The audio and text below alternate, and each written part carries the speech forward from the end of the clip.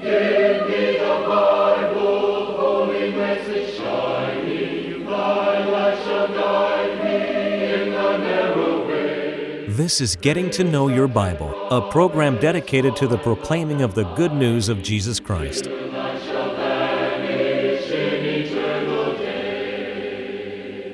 Here's Billy Lambert. One of the great prophets of the Old Testament is the prophet Isaiah. I enjoy studying out of Isaiah, studying about the prophecies of Isaiah. And one of the things that we learn from him is about Jesus as the suffering servant. Today we want to look at a prophecy that he has in the book of Isaiah about Christ. And the theme of our study is, by His stripes we are healed. I hope that you'll stay tuned as we discuss that today. Now, we want to welcome you to Getting to Know Your Bible, especially those of you who may be watching today for the very first time. Thank you for tuning in. And we want to pause for just a moment so that you can learn about a free Bible correspondence course that we offer, and you can learn how to receive this Bible course. To help you in your study of the Bible, we want to send you this Bible correspondence course. This course is non-denominational. It's based on the Bible. It's conducted by mail, and it's free. To receive this course, write to Getting to Know Your Bible, P.O. Box 314, Summerdale, Alabama 36580, or call toll-free 1-877-711-5214. No storm can hide that radiance peaceful beaming, since Jesus came to seek and save. I want to read now from Isaiah chapter 53, beginning in verse 1.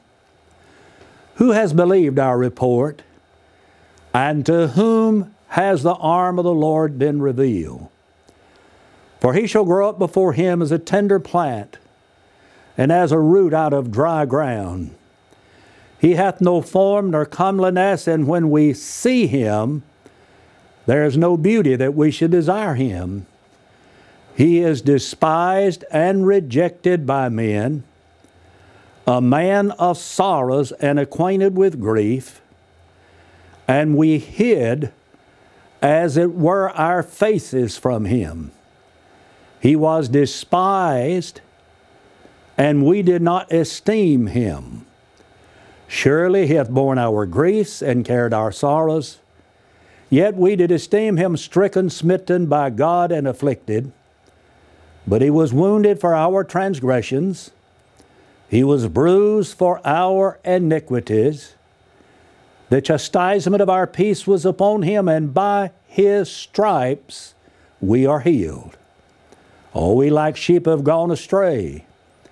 We have turned every one to his own way, and the Lord has laid on him the iniquity of us all. The prophet Isaiah, with a pen of inspiration, painted a graphic picture of the suffering servant, Jesus. I want you to notice some of the things that he said about Jesus. No beauty that we should desire him. Despised, rejected, a man of sorrows, acquainted with grief. We hid, as it were, our faces from him. He was despised. We did not esteem him. He was wounded. He was bruised. By his stripes we are healed. He has laid on him the iniquity of us all. That's language to describe the suffering of Jesus Christ when he went to the cross of Calvary. And all of that was to satisfy the wrath of a holy God. If you look later in this chapter, in verses 10 and 11, he said, Yet it pleased the Lord to bruise him, and has put him to grief, and when he may make his soul an offering for sin. You see, Jesus was an offering for sin. And then verse 11 says, You shall see the labor of his soul and shall be satisfied. Someone says, well, how could God be pleased that his son be bruised and put to grief on the cross? How could it be satisfied when he saw the pain and the suffering Jesus went through. It was to appease the wrath of a holy God. You see, Romans 5 and 9 reads, much more than being justified by His blood. Justified by His blood, we are saved from wrath through Him. It took a perfect sacrifice to atone for the sins of the world and to satisfy the justice of God. Jesus, our Passover, is sacrificed for us, Paul wrote in 1 Corinthians 5 and verse 7. It was John who said, "Behold the Lamb of God who takes away the sins of the world." And that offering, that lamb, that Passover lamb that was offered for the sins of the world was none other than the Lord Jesus Christ. And it was perfect. He was a perfect sacrifice. For as much as you know that you were not redeemed with corruptible things such as silver and gold, received from the vain conversation of the tradition of your fathers, but by the precious blood of Jesus Christ as a lamb without spot, without blemish. There was no spot or blemish in that sacrifice. Jesus was a perfect sacrifice. That's what it took to atone for the sins of the world. But what does His suffering really mean to you? Well, when we read those things, rejected, acquainted with grief, despised, wounded, bruised, by His stripes we're healed, laid on Him the iniquity of us all. Well, what does that really mean to you? What does the cross of Christ mean to the average person today? I know what it meant to the Apostle Paul. He said in Galatians 6:14, "God forbid that I should glory save in the cross of Jesus Christ." In 1 Corinthians chapter 2 and verse 2, he said, "I am determined to know nothing among you save Jesus Christ and Him crucified." I know what it meant to him. I know what the cross meant to the Apostle Peter. In 1 Peter 2:24, he said, who Himself bare our sins in His own body on the tree, that you being dead unto sin should live unto righteousness, by whose stripes you're healed. When Jesus went to that cross of Calvary, Jesus went there for the sins of the whole world. Verse 5 of Isaiah 53, which is quoted in 1 Peter 2:24, reads, "By His stripes we are healed." With the stripes that Jesus received, we are healed. Does that mean, as some allege, that physical healing today comes as a result of Jesus suffering on the cross? I've heard men teach that. But is that in fact what Isaiah really had in mind? It's the case that Jesus did heal people while He was on earth. And His power to heal was acknowledged by the Apostle Peter on the day of Pentecost. In Acts 2:22, he said, "You men of Israel, hear these words. Jesus of Nazareth, a man approved of God among you by miracles, wonders, and signs which God did by Him in the midst of you, as you yourselves also know." And so Jesus Christ did perform miracles, and that's what Peter's talking about. And the thing that's so interesting, he said, "As you yourselves also know." The people to whom He's speaking were the people who killed Jesus, and the people to whom He is speaking had seen and witnessed the miracles that Jesus Christ performed. Jesus performed miracles. Jesus caused the dead to rise. Jesus caused the lame to walk. He caused the deaf to hear. He caused those that could not speak to be able to talk. Jesus Christ could perform miracles. You remember the time Jesus raised Lazarus from the dead. He raised the son of the widow of Nain, and Jesus was raised from the dead Himself. His resurrection was a great miracle. And why did Jesus perform miracles? There was a purpose for the miracles that Jesus performed. And He performed them that men might believe. In John chapter 20, verses 30 and 31, that the Bible says, "Many other signs truly did Jesus in the presence of His disciples, which are not written in this book. But these are written." Why are they written? That you might believe that Jesus is the Christ, the Son of God, and believing you might have life through His name. You see, Jesus did perform miracles. He raised the dead. He caused the lame to walk, the deaf to hear. He caused those who were mute to be able to speak. Jesus Christ could perform those miracles. And it's not a question, is Jesus able to perform miracles? And miracles did happen throughout all of the Bible. For example, the sun stood still. You remember that story in the Old Testament? The day the sun stood still?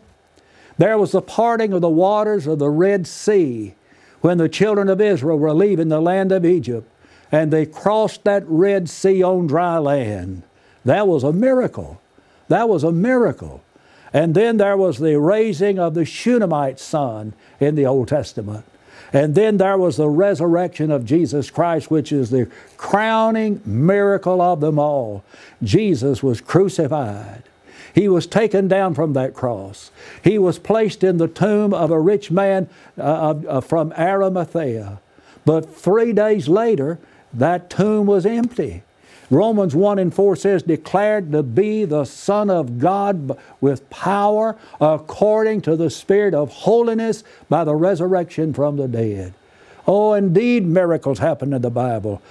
And they were full, and I believe every one of them. Somebody says, Brother Lambert, I just don't think you believe in miracles. Yes, I do. I believe every miracle that ever happened that's recorded in the Old Testament and in the New Testament. I believe every one of them. But now, there's a huge distinction that needs to be made by healing that occurs in the realm of God's providence, where healing may take time. It may take a few days. It may take a few weeks. It may take months. It might even take years for the person that's sick to get well. There's a difference in healing in the realm of God's divine providence and miraculous divine healing that occurred in the supernatural realm in the first century. You see, all healing is divine, but is it possible for men to have the power today to perform miracles as did our Lord? Can they cause the lame to walk, the deaf to hear, the blind to see? Can they raise people from the dead? Can they really raise people? Can they go to a tomb like Jesus did in the case of Lazarus, where a man had been in the tomb so long that the body was beginning to decay? They said, he stinketh. And Jesus went to that tomb. And Jesus called out and He said, Lazarus, come forth. Come forth. And the pulse began to vibrate within the veins of that man. And he came out and Jesus said, loose him. Lazarus was raised from the dead by Jesus' mighty power. And I do not know and I do not believe that there's a man or woman living today that can duplicate what Jesus did at the tomb of Lazarus. And someone has said the reason He said, Lazarus, come forth, because had He not, if He had just said, come forth, He'd have raised everybody in the cemetery. And there's a day He's going to say, come forth, and everybody will be raised. The age of miracles, the age of this divine healing through the performing of a miracle ceased with the complete revelation of God's Word. I know there are those who might scoff at that, but let me just read a few verses to you. Let me read to you from 1 Corinthians, the 13th chapter. We know in part, and we prophesy in part. But when that which is perfect is come, that which is in part shall be done away. When I was a child, I spake as a child. I thought as a child, understood as a child. But when I became a man, I put away childish things. You see, there was a time that the Word of God was being revealed in bits and pieces. They did not have the Bible in its completed form as we have it today, but rather they We're in the process of the Bible being revealed. And Paul said, when that which is perfect is come, when we have full knowledge, he says, when there's going to be a time that tongues will cease. There's going to be a time that knowledge will vanish away. That is, supernatural knowledge will vanish away. Well, when is that going to happen? It's when that which is perfect is come. Somebody says, but Brother Lambert, don't you know that that which is perfect refers to the second coming of Christ? No, I didn't know that. And let me tell you why I didn't know that, because the context will not allow that. The context is not about the second coming of Christ. The context from 1 Corinthians 12 to 1 Corinthians 14, chapters 12, 13, and 14 is on the subject of spiritual gifts. 1 Corinthians chapter 12 enumerates those gifts. 1 Corinthians chapter 13 gives the duration of those gifts. And 1 Corinthians chapter 14 regulates the use of those gifts in the first century church. And in 1 Corinthians 13, Paul is discussing the duration of those gifts. He said that there's going to be a time that tongues will cease, knowledge will vanish away, because we know in part and we prophesy in part. You see, in the first century, those miraculous gifts were given to confirm the teaching of the Word of God by those inspired men. And that's found in Mark chapter 16 and verse 20, and Hebrews chapter 2 and verses 1 through 4.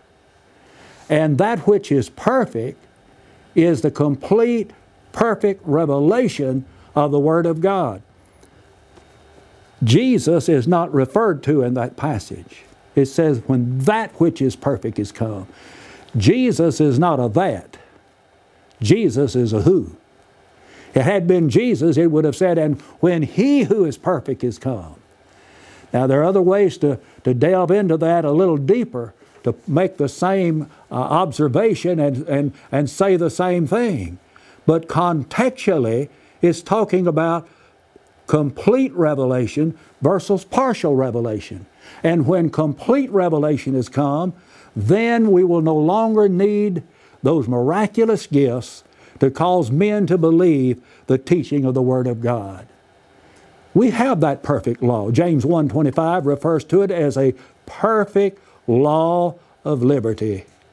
Jesus said, howbeit, when He, the Spirit of truth, is come, He shall guide you into all truth. And we have all truth revealed in the Bible today. There's no purpose in having miracles to cause people to believe in Jesus and to believe what we're teaching today, because we have the full, final, complete revelation of the Word of God. So I know that in Isaiah chapter 53 that the word healed is not talking about physical healing. The context, first of all, will not allow it. Notice some of the language there. Wounded. Why was Jesus wounded? Which is equivalent to Jesus receiving stripes. He was wounded not for my physical healing, but for our transgressions, for our sins. And Peter did not have physical healing in mind in 1 Peter 2:24. When he quotes this passage, he says, who Himself bare our sins in His own body on the tree, that you, being dead unto sin, should live unto righteousness, by whose stripes you are healed. Jesus used the word healed in Matthew 13:15. There Jesus said, this people's heart is waxed gross, their ears are dull of hearing, and their eyes they have closed, lest at any time they should see with their eyes and hear with their ears and understand with their heart, should be converted, and I should heal them. Somebody says, there it is. It just says that Jesus is going to heal you. He's going to heal you physically. Is that true? Is that the case? The parallel passage to Matthew 13 and verse 15 is found in Mark chapter 4 and verse 12. And there Jesus says, their sins be forgiven. There is a healing in Matthew 13:15, and there's a forgiveness in Mark 4 and verse number 12, and they're all on the same level. That is, they're equivalent. They are parallel passages. One uses the word heal, the other uses forgiveness of sin.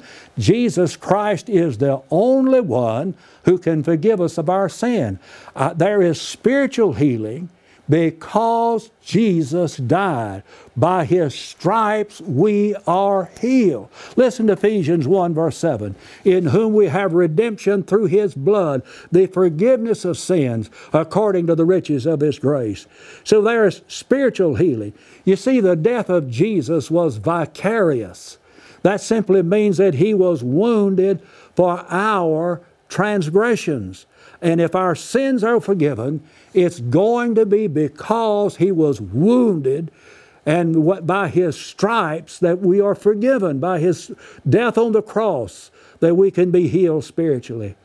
I don't think that anybody would deny, at least they hope it would not, that our world needs spiritual healing today. Oh, it does. It's always needed it.